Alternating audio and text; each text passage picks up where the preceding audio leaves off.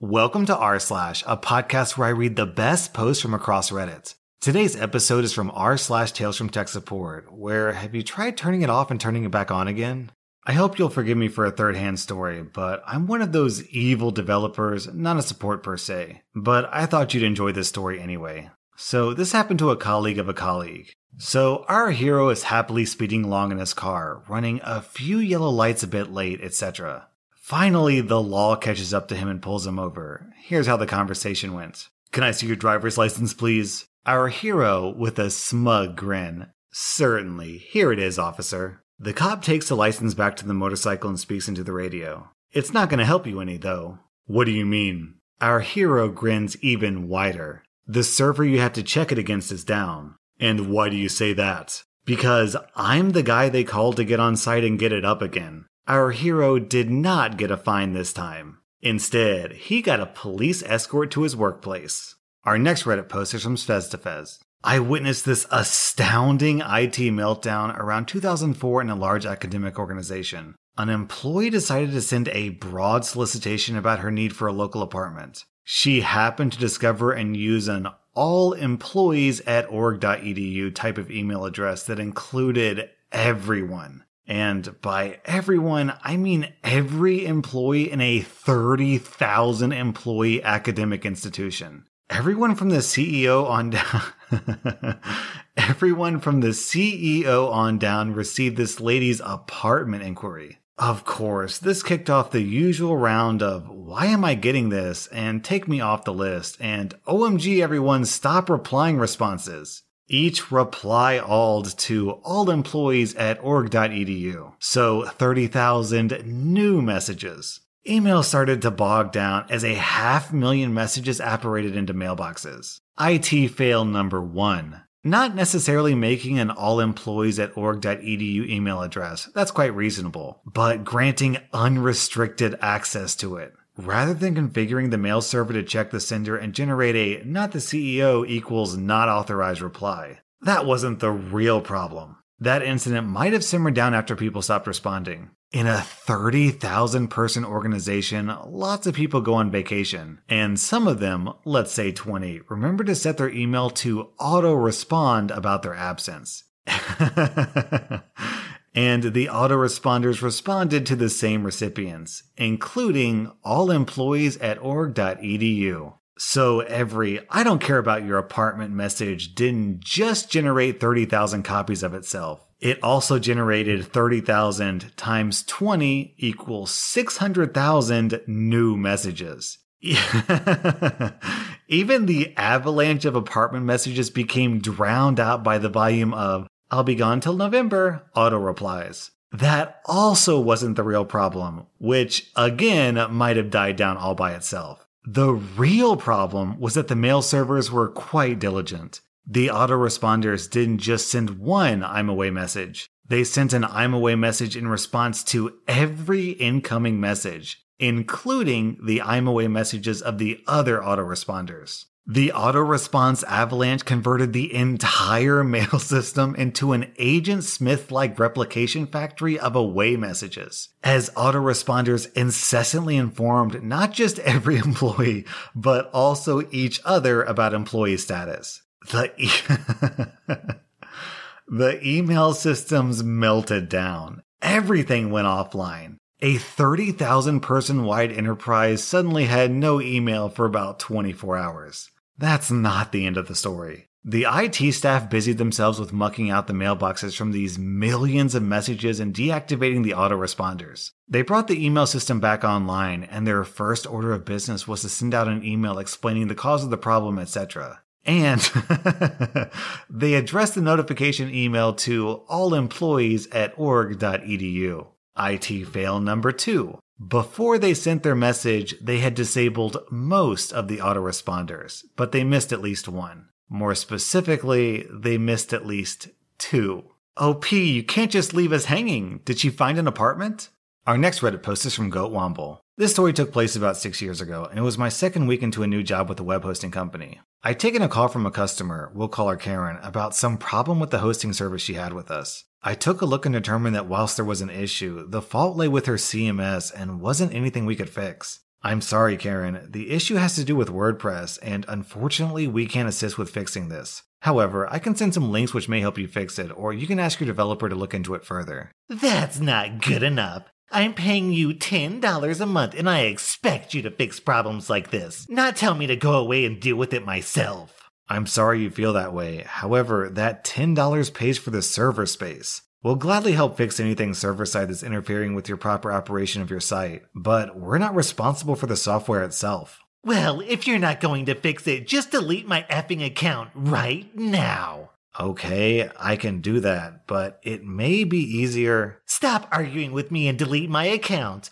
Clearly my $10 a month means nothing to you. Go on, hurry up and terminate my account if you don't value me as a customer. I can do that for you. Before I do, I need to ask if you have a backup of your data, as once I process this, it's gone for good. No, just delete my account now. I expect an email telling me it's done.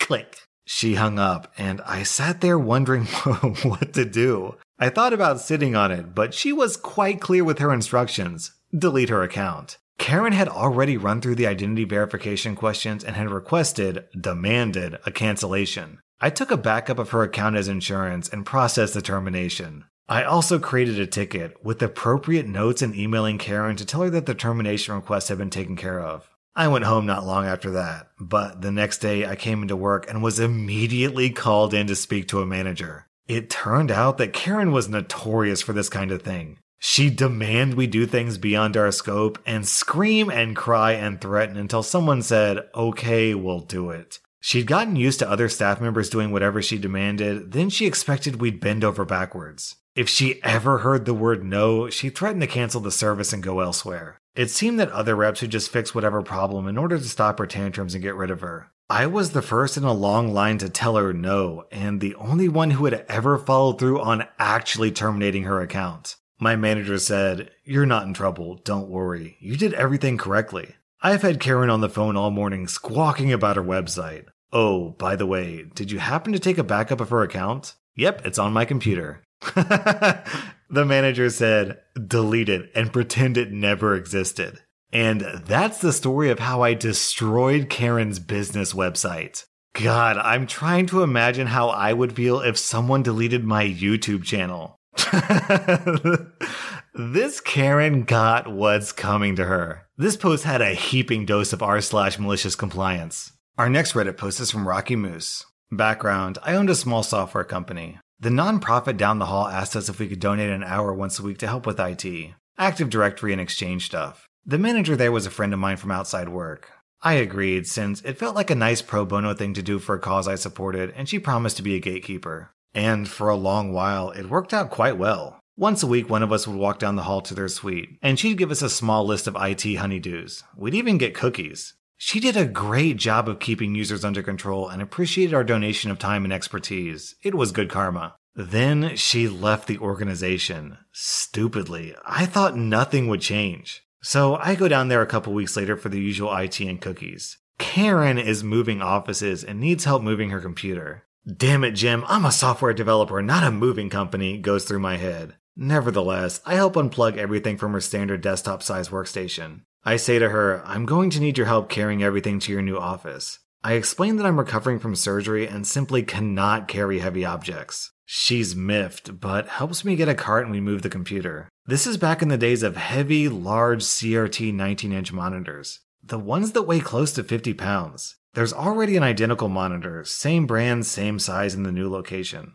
What about the monitor? She says. I've plugged the computer into the monitor that's already in your new office. It's identical. But I want my monitor. She points at the old one. Like I said, I can't carry heavy items. It's easier if you just move all your post-it notes from your old monitor to your new one. That's not my job, she says. That's your job. Move the monitor. And that was the F it, I quit moment. I just lost it. Karen, this is very decidedly not my job. I volunteer my time here. I already told you that I'm recovering from surgery, and I'm not moving a 50-pound monitor for the same reason you won't. It's too heavy. You're on your own. I walk out super pissed. The following morning, I go in again to talk to the executive director. I explained that we can't help with IT anymore. We have to focus on our own business and would not be donating any more time. I offered to send one of my colleagues down just to finish hooking up Karen's computer, but he would not be moving any heavy objects, and I'd be happy to recommend an IT consultant company for ongoing support.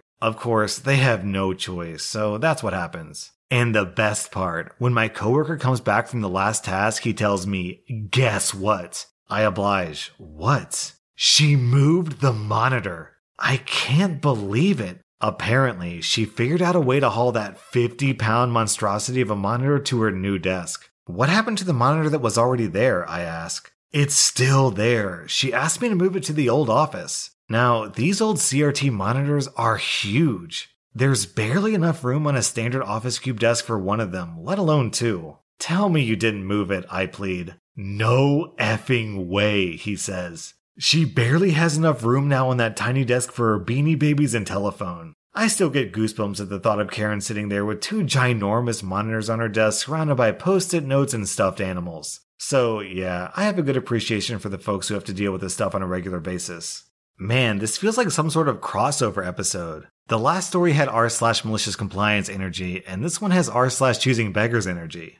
Our next Reddit post is from Wizardling. About 14 years ago, an older, non-techie couple who were about to move to a nicer house within a small country town. I live in a nearby city where they used to live before they retired to the country, which is how they know me. And asked for my advice regarding their computer setup, which would have one computer near a pre-existing phone jack, and another across the other side of the house, with several thick walls in between. While I figured the right Wi-Fi setup would do the trick, since the couple were having their new home renovated anyway, I suggested having the electrician run network cable between the two locations using the easily available ceiling cavity, and to the intended location of their home entertainment setup as well while they were at it. Wired is, in my expert opinion, always faster, more reliable, cheaper, and easier if you're renovating or building anyway. Fast forward to after renovations and they moved in. I visit to set up networking between their computers, except I can't locate any of the expected network jacks. I asked the couple, which involved explaining what I meant again. I told them that it looked like a larger phone jack. The gentleman takes me over to the actual phone jack and points at it. I tell him that's a phone jack, and I explain yet again what a network jack is and looks like. So he takes me back over to the very same phone jack and points at it once more. Rinse, wash, repeat this farce a third time. The lady then gets cranky with the gentleman, and a small argument ensues between them in front of me. I sense this kind of thing has happened many times before. They're so casual about it. Long story short, it turned out not only were no network jacks ever put in, but no network cabling was run either. And the gentleman seemed to suggest that he'd pay the electrician for something he hadn't gotten. Though, given his confusion, who knows what he told the electricians. Our next Reddit post is from Reddit Save My Again. So, a few years back, one of my publishers called me in to help with an emergency project. Basically, me translating and editing a huge body of boring text. And it had to be done in the office because it was a key national project. In the office, there was a girl about my age who was relatively new. She just sat there all week working intensely but slowly, mumbling and looking stressed. On the second to last day of my project, we're alone in the office. I make some comment about, this is so incredibly tedious. And she says something to the effect of, "You're telling me." We talk for a bit and I explain what I'm doing. And I say, "Wait, what are you doing?" Apparently, for an equally huge book, someone really high up in government decided he didn't like a bunch of specific terms they made up for a project. So, at the last minute, he hands over a list of 40 or so, and they all need to be swapped out. She's been at this for like 8 days. I'm thinking, okay, that's like an hour of work at the most if it's all in one big file. Wait a minute. Oh no. And I say, can you show me how you're doing this? She finds a word, pastes over it manually. Next, find, paste, next. I say, don't use Control F, use Control H. What's that? Control F is find, Control H is find and replace. But that's what I'm already doing. Look, just try. Just do it, you'll see. She pops it up, kinda speaking to herself. What's this? Find and source text, target text, replace all? She starts mumbling to herself. Oh my god, oh no, oh my god. Why, "Oh my god, oh no," and crying softly. Poor girl, lol. That was r/Tales from Tech Support, and if you like this podcast, then please follow me because I put out new podcasts every single day.